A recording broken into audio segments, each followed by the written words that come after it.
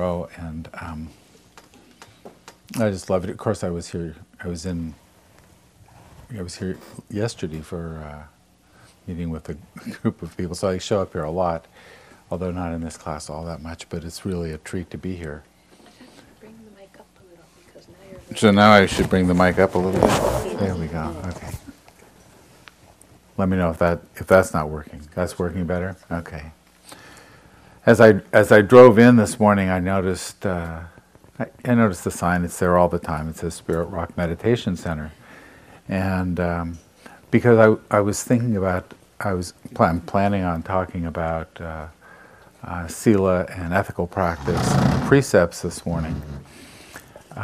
It occurred to me, or what struck me was, it's the meditation center. It doesn't say the ethical practice center, or even the precept practice center. It's precept practice, ethical practice sort of becomes an adjunct to the kind of work that we are doing in our meditation. But for the Buddha, it was actually at the heart of the practice. If you look at the Eightfold Path that he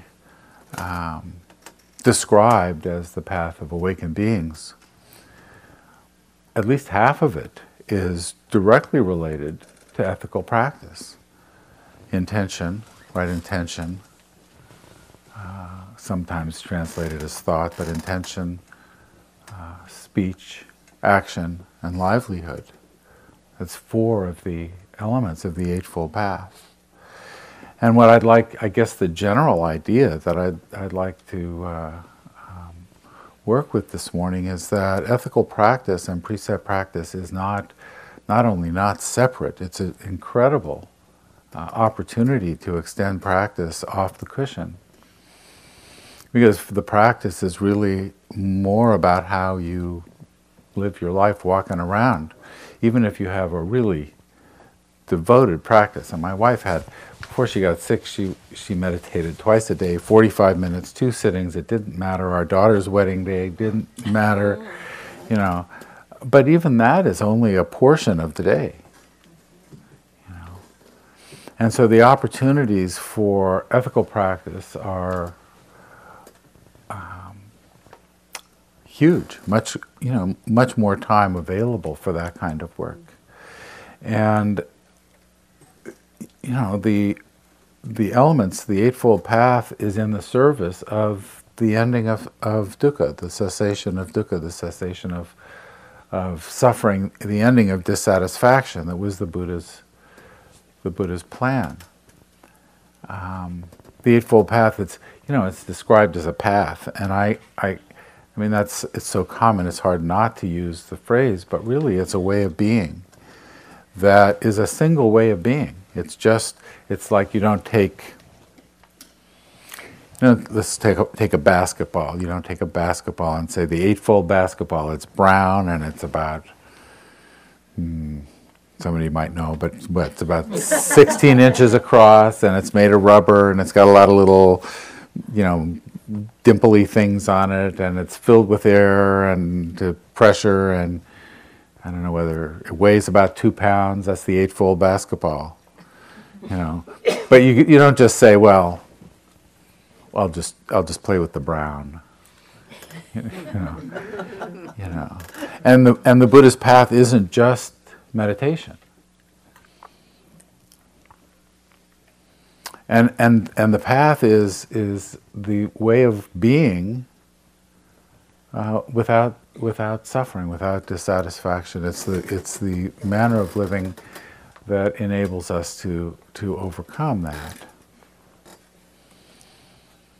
And I think that in our own conditioning in the West, it's really often difficult to see that the precepts are like meditation, because we hear them and we hear commandments. In fact,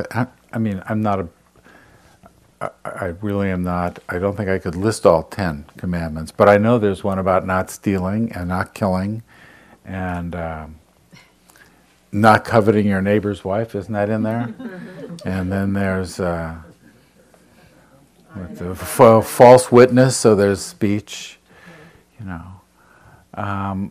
And so, and a lot of people who find their way to a meditation center are fleeing some sort of, you know, moral authorities out there of one kind or another. And so precept practice or ethical practice is not at the highest priority for us. And actually, meditation, you know, generally feels pretty good, and we like the results. And we, precept practice we sort of regard as, you know, in the same way we regard commandments. But precept practice and ethical practice is very different. You know, at the time of the Buddha, morality was just about doing one's duty, one's responsibility, social responsibility according to one's caste. It was pretty ritualized. And so personal action was not, I mean, the Buddha emphasized personal action, and it was a huge change. But it wasn't a change based on, you know, someone's making a list and checking it twice, and not even so much about, you know, where your next incarnation is going to be, although that was important for the Hindu side.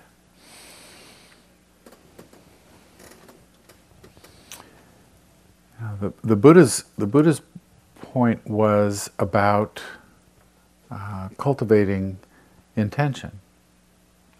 And when you're dealing with a young child, you just say, "Don't hit."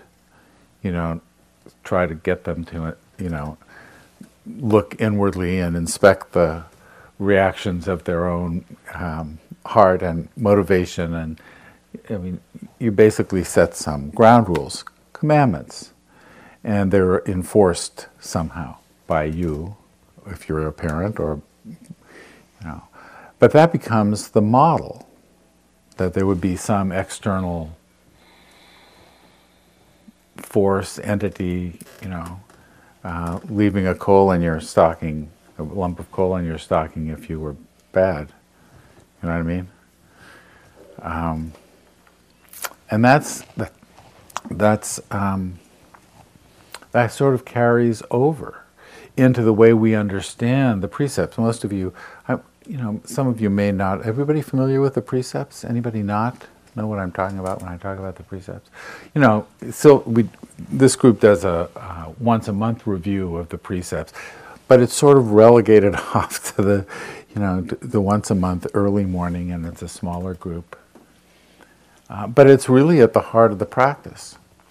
And it's not about a commandment. They're not about commandments. Even the notion that you could break a precept makes it almost like a commandment. It's not a rule of behavior, and actually it's not a bright line rule as it comes to, it's not about being good. You know, often it's seen as about being good and doing the right thing, and it plugs into the traditional understanding of the Dharma, in that if you do the right thing and are good, then the next incarnation you won't be a cockroach in a cave in South America. You know, you'll have another shot at it. But the Buddha was really talking about using the precepts as almost meditative devices in our walking around world.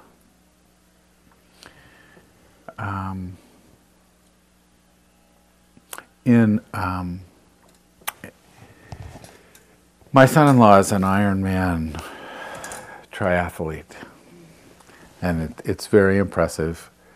You know, of course, when you go to these events with these people, it's like there's just a gazillion people who are able to spend, you know, 15 hours, and you look around, it doesn't seem like a big deal. But, you know, And he practices regularly before he goes to work. I go down and I sleep on the couch, and he's up at 5 in the morning. He goes out and he rides 50 miles on his bike. He rides around Griffith Park, and or he goes out running for 2 hours, and then he comes home and washes up and goes to work. It's his practice. But if he doesn't do that one morning, it's not like he's broken anything. He just wasn't practicing that morning. He wasn't working that morning. When we think of ourselves as breaking a precept, we're understanding a precept as a rule that almost has a bright line behavioral marker.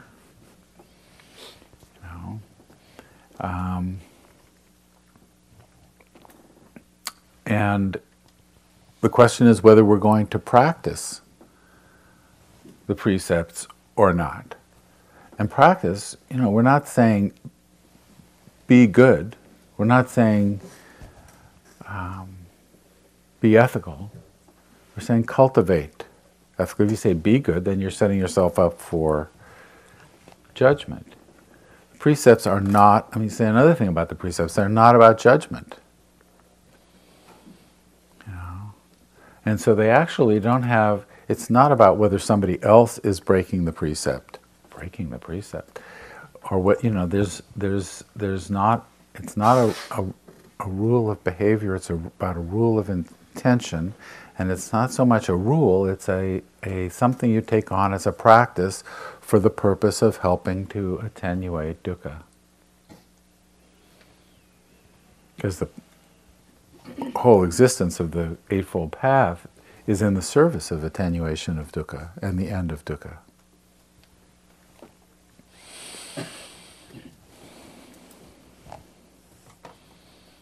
So precept practice and sila practice is about practice. The Buddha was asked once, does everybody you teach wind up awakened? And his response was, well, do you know how to get from here to Gaia? And the guy said, yeah. He said, and if you gave people directions, would they be able to get there? Yeah. But would they get there? Well, only if they set out and went. And he said, that's what I'm doing. I'm providing some directions, but if you don't undertake them, you won't, you're not going to see that much progress.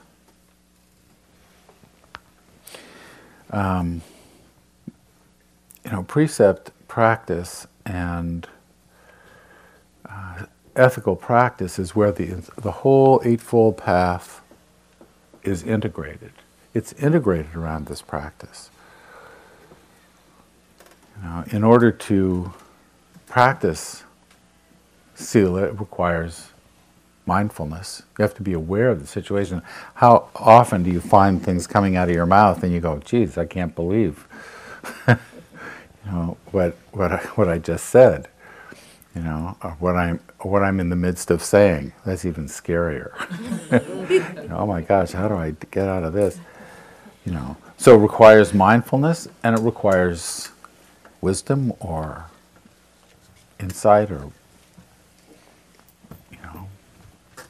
right view, so that you know what you're seeing, what your mindfulness is bringing to your attention. And of course, right view, wisdom, includes understanding the role of ethical practice and ethical contemplation.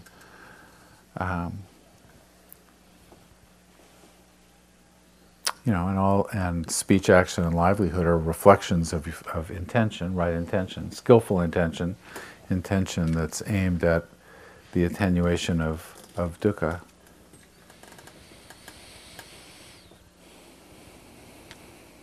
I'm going to talk about the precepts individually in this slide, but I like to think of them as more like buoys in a current. Remember, I used to sail a lot in San Francisco Bay. I may have told this story to some of you before, because I used to really like to sail. And the bay is pretty challenging.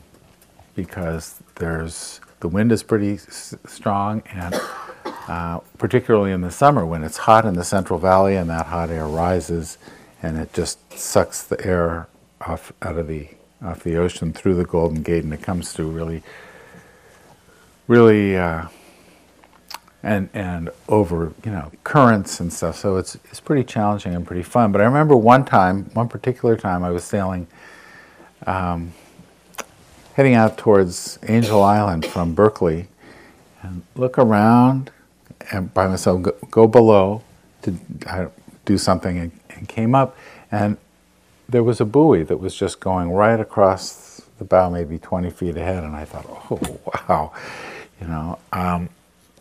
the buoy was not moving. My boat was moving.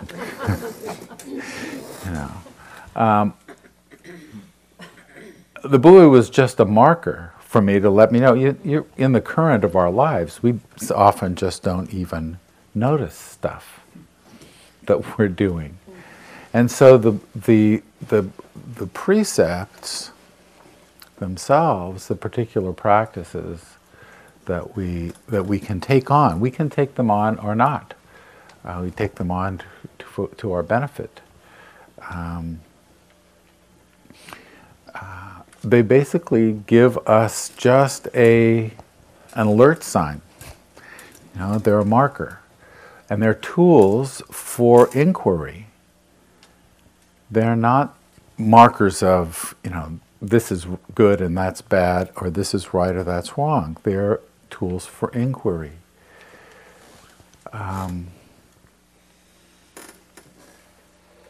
You can make up your own precepts.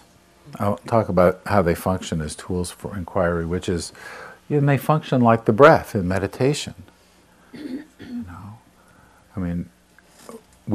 Our minds drift, our behavior drifts, and then we become aware, and we can come back to contemplating what it means to be non-harming.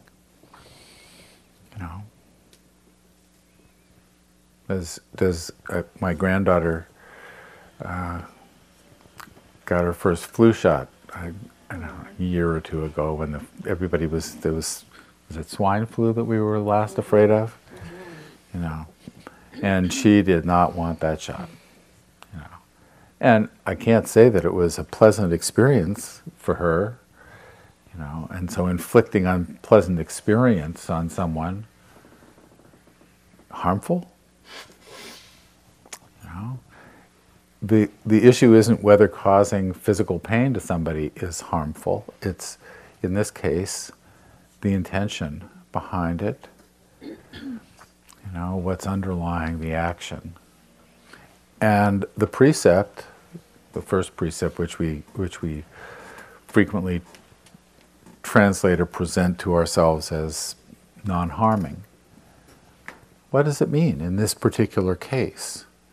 Because our lives, there's no same time, same station in our lives. It's not we don't have, it's not cookie cutter experience. Every experience is unique, literally. I love how Robert Rauschenberg used to say, you can never look at my paintings twice. And it's not because there have been some, minor molecular changes in the chemistry of the pigment since you last saw it, but you've changed. At least you've seen the painting before, so you're seeing it a second time. Everything. There's no cookie cutter thing. So the idea is to use the precepts as a tool for inquiry and for insight.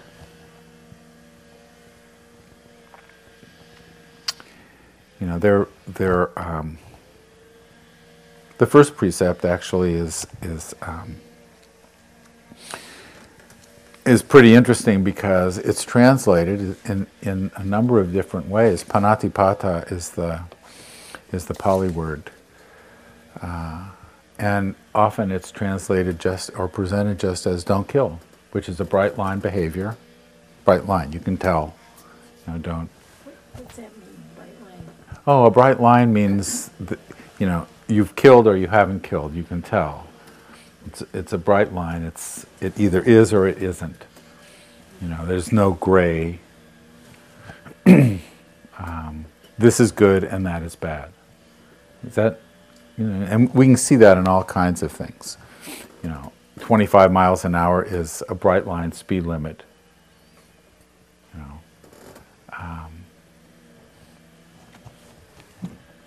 I guess you can get a ticket for 26. I actually, I didn't get a ticket, but I was driving along and I noticed all the cars were going just 65.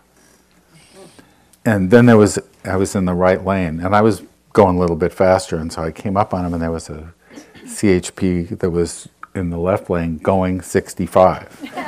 And so I sort of thought, well, let's just see. So I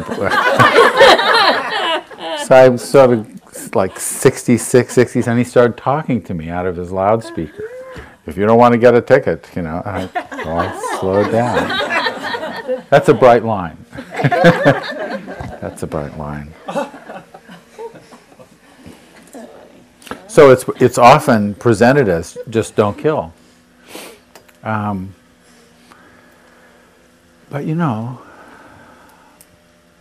the word actually panatipata, and that's probably a good base level for morality training for some people, and young people, particularly children. Don't hit, don't take what's not yours. I mean, don't steal. Those are in effect precepts. Get them to pay attention to that. But the Pali word panatipata means to strike at. I asked Gil, what does this mean literally? Because I have to ask somebody who actually learned Pali. I took a couple swipes at it, but was never very good. That means to strike at. So for the purposes of training, the first precept becomes, for the purposes of training, I undertake the practice of not striking at other beings. Sometimes translated as not harming, but what we're doing is trying to cultivate, well, what is not striking at? When are we doing that? And are there times when it might be appropriate? If you're at Virginia Tech and that guy is going through the hallways and he's shooting people, and all of a sudden you discover your professor had a gun in his drawer, I mean, do you just say, well, I have to, or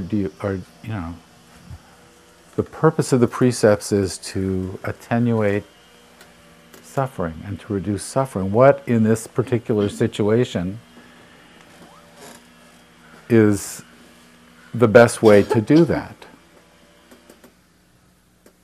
And it requires, mindful attentiveness to what's going on, and it requires some wisdom understanding of the context. And most of the time we act without all the knowledge we would like to have, and we do the best we can. And we can watch our intention, and we can watch our behavior, observe it, notice what we do. And, it's the inner game of the Dharma. It's like you hit the tennis ball a little too hard one time and it goes out of the court. You hit it not hard enough and it hits the net. I could never get it in the court on the other side. I never could figure that out. But the idea is, we're doing an inner game here.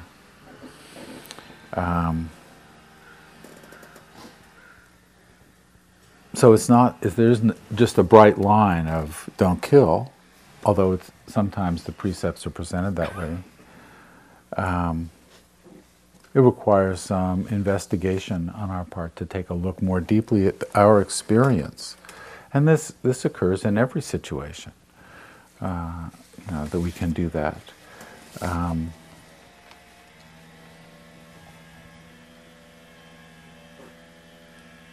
The particular precept is aiming at the intentions that arise, that the unskillful intentions of ill will. You know, this is we all know greed, hatred, delusion, bad. You know, generosity, metta, compassion, good. But the idea is we can get lost in our own story and needs and find ourselves behaving in ways that aren't skillful. The idea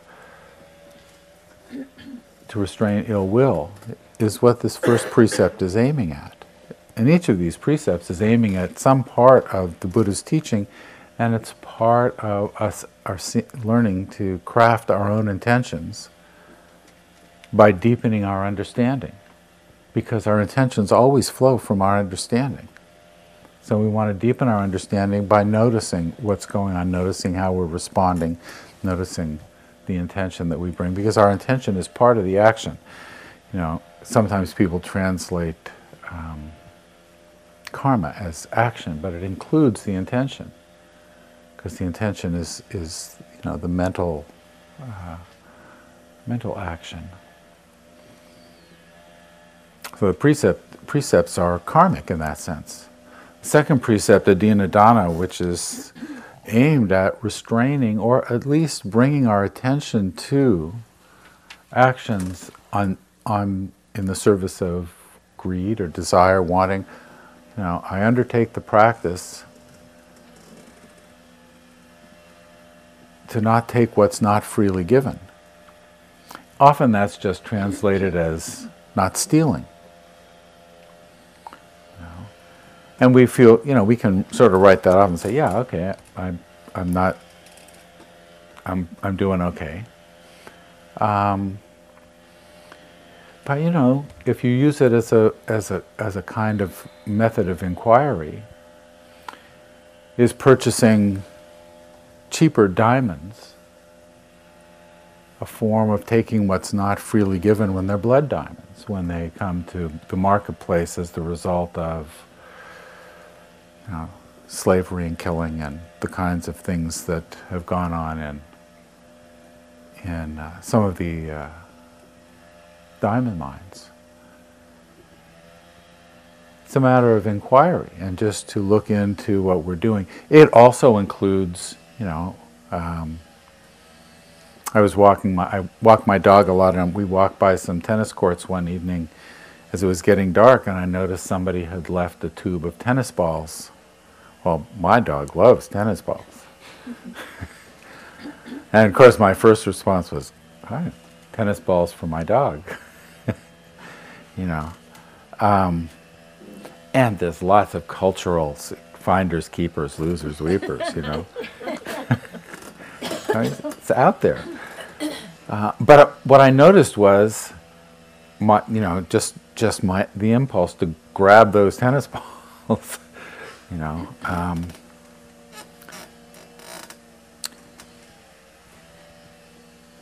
People might have come back for them later, or not. But the issue for me was to notice that impulse to grab them,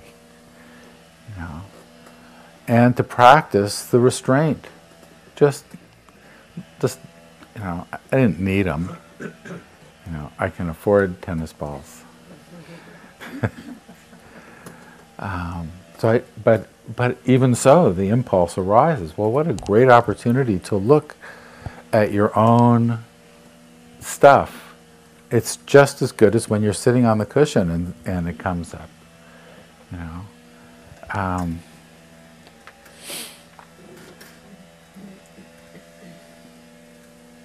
So the second one, which is, and there are, taking what's not freely given. If there's a rope in the back of somebody's truck and somebody else is drowning in a canal, you don't go looking for the owner to ask permission. You take what's not freely given and throw the end to the person who needs help.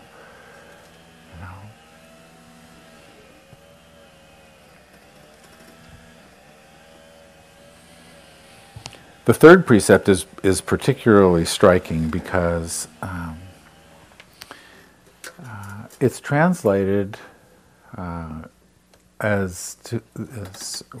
restraining from sexual misconduct. And I can certainly understand the word kamesu means sensual and sensual misconduct as well. And I understand how it sort of drifted towards sexual misconduct because, in the monastic orders, mostly you've got a lot of young men, and the standard there is celibacy. And so sexuality becomes the focus, and there certainly is plenty of there are plenty of examples of sexual energy, which is pretty powerful, leading people to do things that harm themselves or others. Plenty enough examples of that.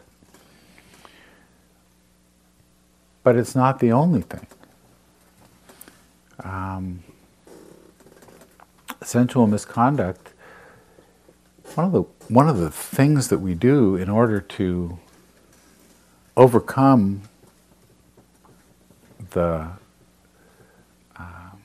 constancy of dukkha, of unsatisfactoriness, the aura of complaint that we live in, the things that are wrong, the things that are not quite right, is to seek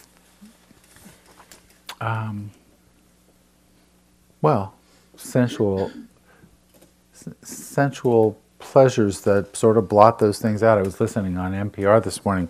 Maybe you heard the same story that foie gras is going to be illegal in California in July. It's going to become illegal, and people who are into how great it tastes are oblivious to or not caring about. This could either be a first precept thing or a third precept thing, but the birds that are overstuffed, and effectively tortured in order to produce this particularly nice stuff. That's a second precept too, not freely given by the goose. Yeah. Well, they're all, the first time I ever took the precepts, formally taking the precepts, I always liked that verb in relation to them, was with Thich Nhat Hanh, and he said, you take the ones you want. If you take any of them, they're all going to creep in eventually. And so there were people. It was a big ceremony, and we stood and did full prostrations, and it was a big deal. And people, if you were not going, I stood next to a guy who was saying, "I've got a big wine cellar. What do I do about the fifth precept?" Because for Thich Nhat Hanh, it's not a matter of heedlessness; it's a complete abstention from it. So, but he just didn't take the fifth precept. Presumably, at some point, who knows? But it's the idea is to use what we can. But sensual indulgence can't. It's the idea of looking for sense pleasures to blot out the dukkha, and particularly without regard for the consequences. So the blood diamonds thing could also be.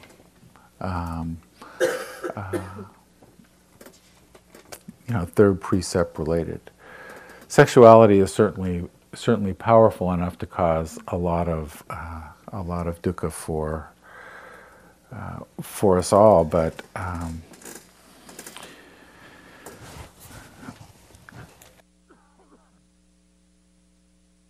May is my allergy month.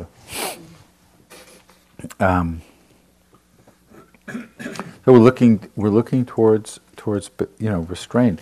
Musavada, which is the precept to refrain from false speech, is particularly interesting because I notice that my mouth is going. I'm barely even conscious. It's just talking, and it's expressive, and we're not objectively monitoring what we're saying.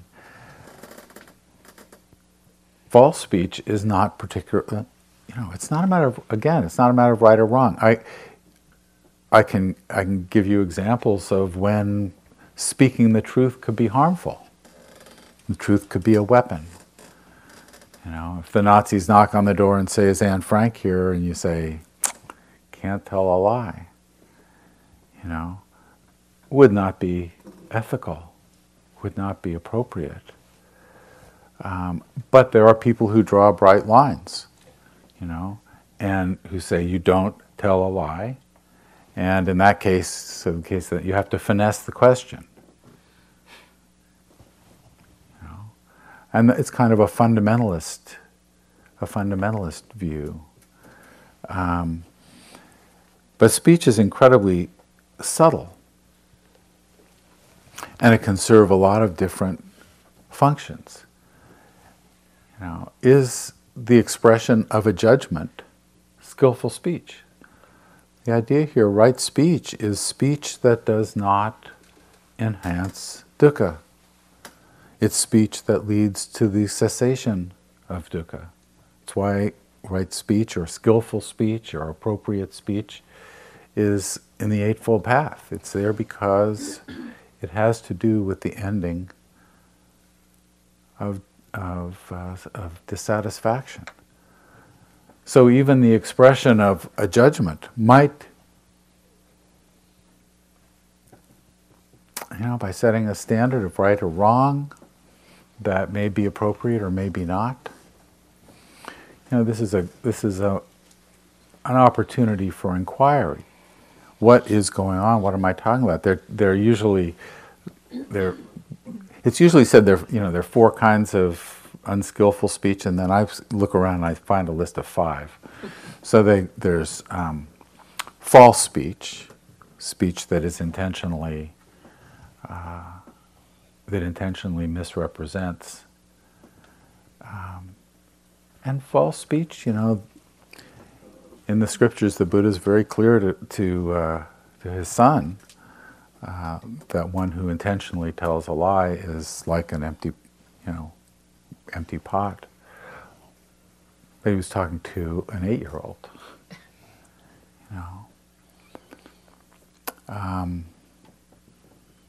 So false speech requires understanding the context, being mindful of your own intentions.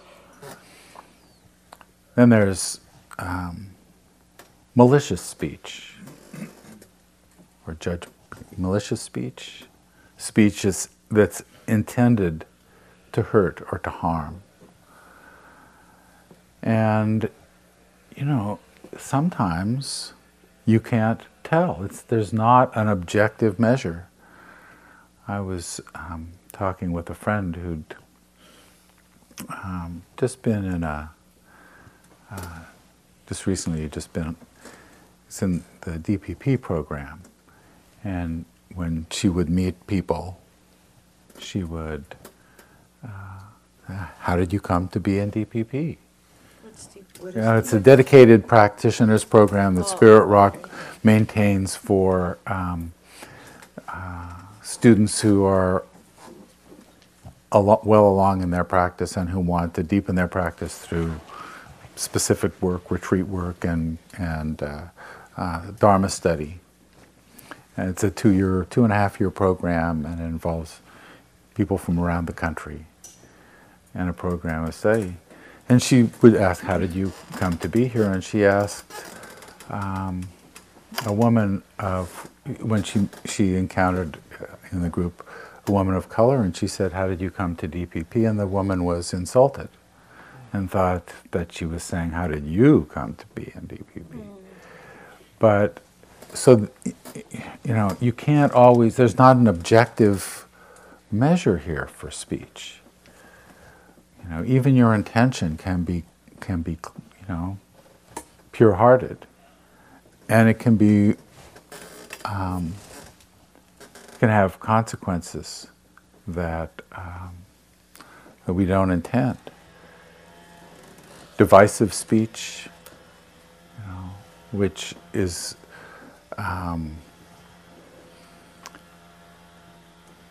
judgmental speech, intended to have one person think poorly about another.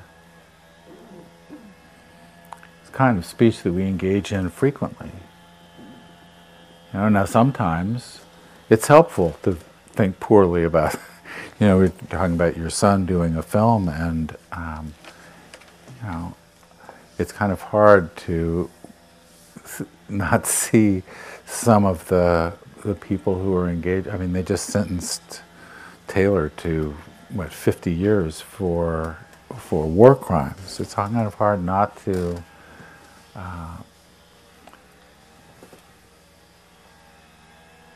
it's kind of hard to maintain compassion for him.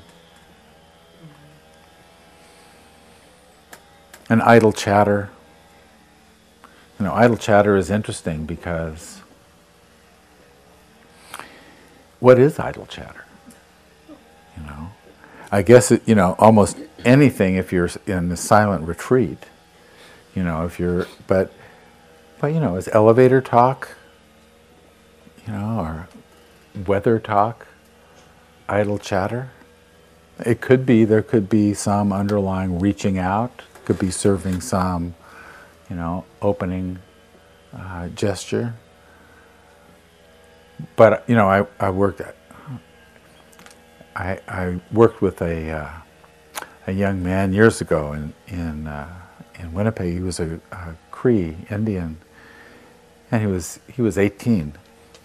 Came into the office one day. I said, "Hi, Terry. How are you doing?" And he just cringed.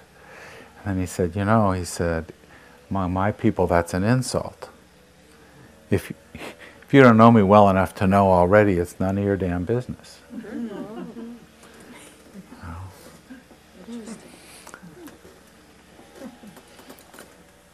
But he recognized my intention, and I respected his sensibilities after that. But sometimes idle speech, "How are you doing?" That's idle as you can get. I have that conversation with the checker at the supermarket. But it might not just be. I mean, what is idle? What is idle chatter? These are tools, like I say, these are tools for inquiry. And speech can be descriptive. That man is wearing pink. Or it can be judgmental. Men shouldn't wear pink. What is going on with the speech? Is it false? Usually, that's the standard. But the idea here is to make a buoy, a marker out of our speech, and pay attention to how we're using it and what it's, the function it's fulfilling, and it becomes as much a mindfulness practice as following the breath.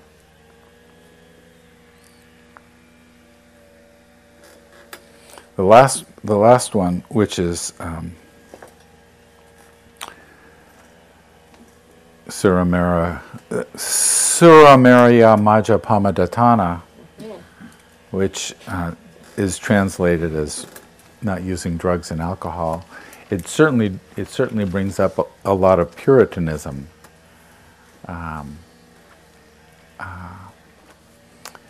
In Dharma circles, often, people are very skittish about admitting to drinking wine, having a glass of wine on Sunday.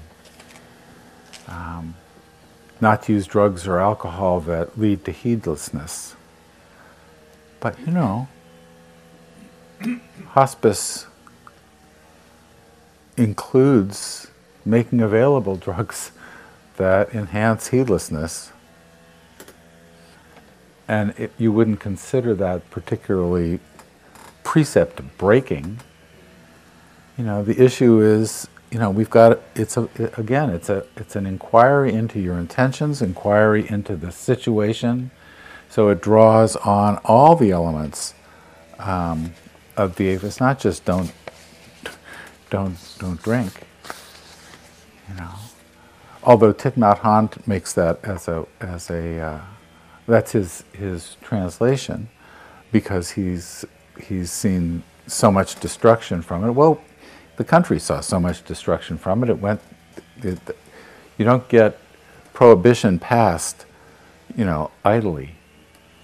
And we can hardly get anything passed now, but prohibition, give me a break. So we certainly know about heedlessness. But this is also about using, about trying to deal with the underlying dukkha in our lives. I mean, dukkha underlies dissatisfaction is in the cultural currents we swim in. My experience anyway. If you've got complaints about things and the way things are going, dissatisfaction. And one way to deal with that is to anesthetize ourselves somehow. And that can be done. I mean, I remember a day, my worst ever day at work, coming home and being so unable to just deal with the turmoil and the upset. I went to a movie. I couldn't sit with it, I couldn't stand with it, I couldn't be with it, I couldn't eat with it, but I could go and I can tell you the movie. It was long. I can go through, I was really focused in. It didn't work. But that was the same kind of effort to just obliterate.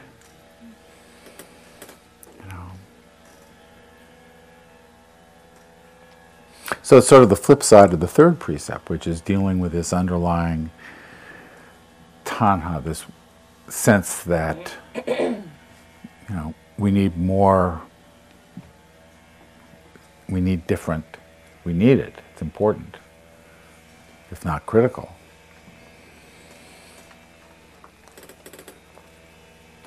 So it's sort of the flip side of that. Now we can make up our own precepts, and I found some of them to be very successful. A couple that I do myself. One of them, when I was in high school, my best friend was always late, never, ever on time, and it drove me so crazy.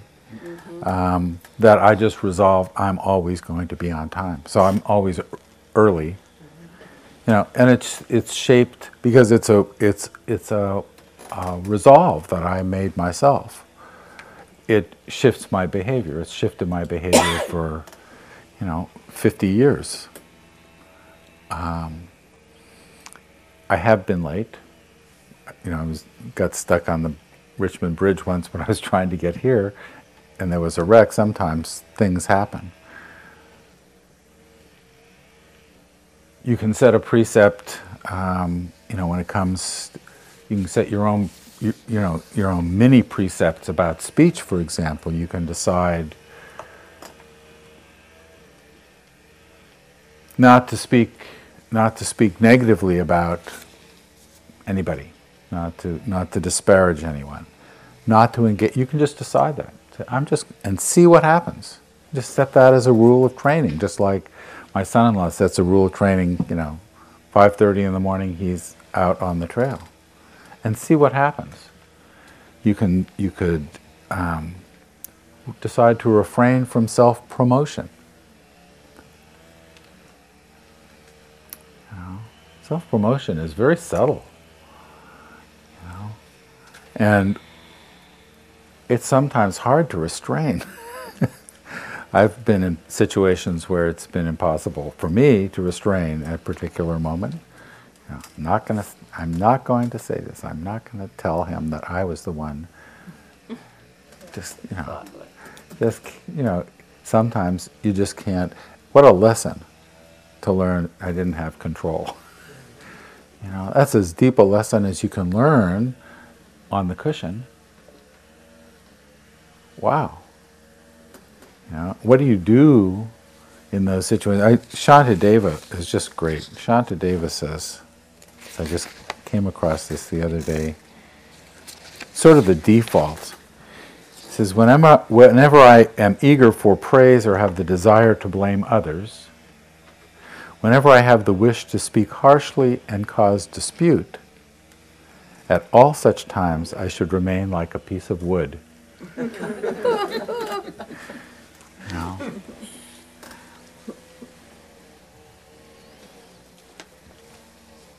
The Buddha set a pretty high standard.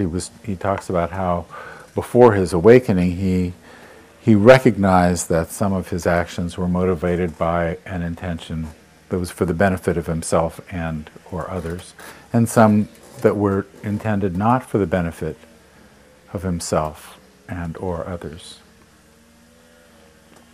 And he resolved, by seeing that, noticing the difference in the intentions behind those things, he resolved not to act on behalf of any of those intentions which were not for the benefit of himself and or others. What a fabulous precept. How unbelievably difficult. But you could set that as a precept, as a guidance, as a meditation object, and we come back to the precepts over and over again, like we come back to the breath. It's not something you can fail at. It's not something you can break. We just continue to work on cultivating these things.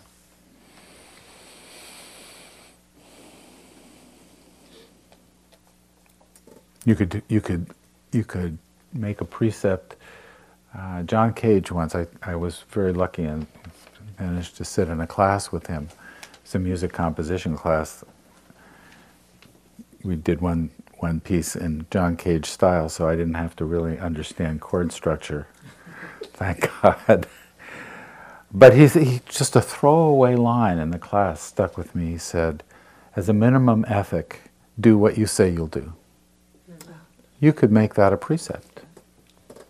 And then, when you say, yeah, I'll do that, and then you don't want to do it, you don't back out because you've said you'll do it. It makes you very careful about what you agree to do. It makes you very mindful of your intention and the context. So you can set these practice rules for yourself. Their purpose is insight into seeing yourself and your own processes, how they play out in these contexts, and deepening our wisdom, our insight, which crafts our intention. And this is most of the Eightfold Path. The meditation elements, which are right mindfulness and right concentration and effort, because wishing that you could do something is not the same thing as resolving to do it. I wish I could, lose 20 pounds. I wish I could stop smoking. I wished I could stop smoking for years. And then one day I said, okay, I stopped, and it just happened, and,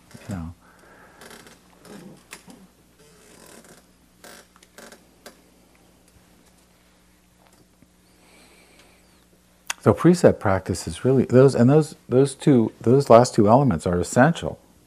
Mindfulness and concentration. It's a meditation tool which teaches us to be able to notice what's going on, to be observant of our own experience, so that we can live our life in the world without making things worse for ourselves or others.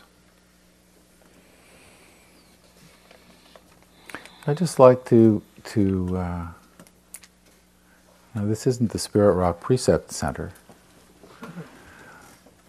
but for the Buddha, the ethical life was at the heart of his practice, of his teaching.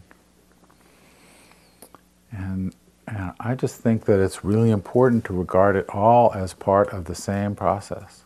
Coming back to the precepts again and again. When we lose track of the breath, it's not like we have to slink off in shame. And when we absent-mindedly find ourselves not acting in accord with the precepts, it's an alert for us. It's a highlight. It's a mindfulness bell.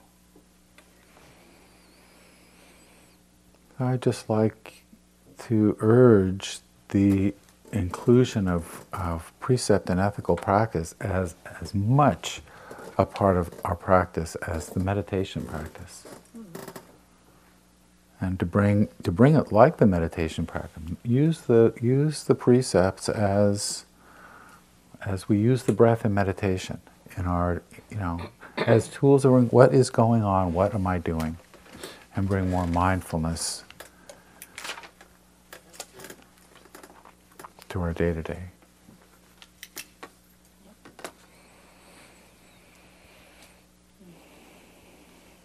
Thoughts, questions? Please.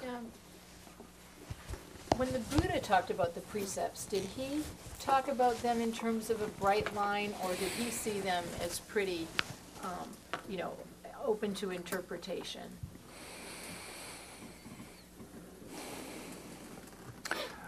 My understanding, and I can't say that I've read the entire Pali Canon or even the majority of it, or probably even a hugely significant part of it, but they are.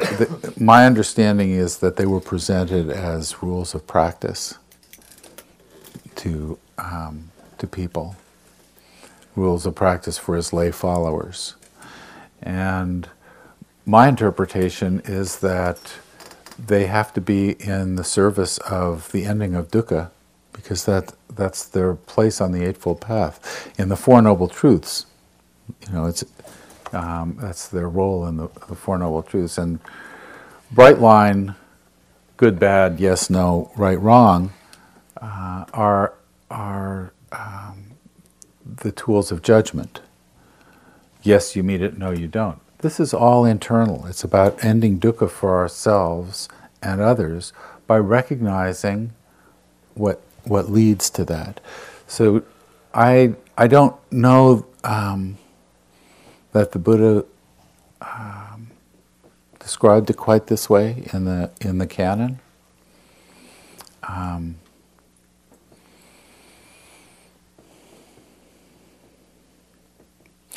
But he said in the canon in some places, karma is intention, and most people still think karma is what happens to you, what goes around comes around. The precepts in this sense become karmic because they're about cultivating your intention and about karma becomes who you turn yourself into, not what kind of feedback you get as a result of your behavior. So it's my understanding, what I'm presenting is my understanding of how the Sila elements function in the Four Noble Truths, in the context of the Four Noble Truths.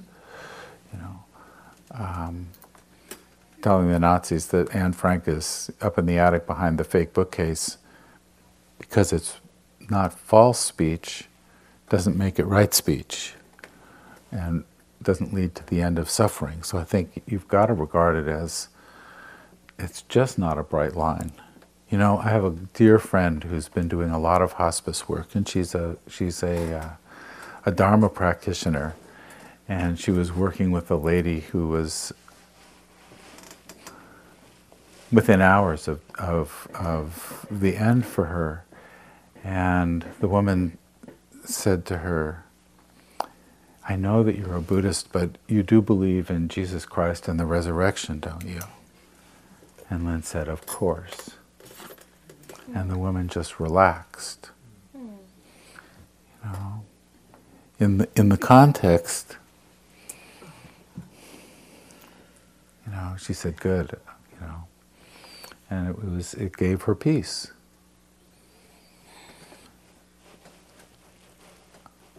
And the Buddha was interested in dukkha and the end of dukkha.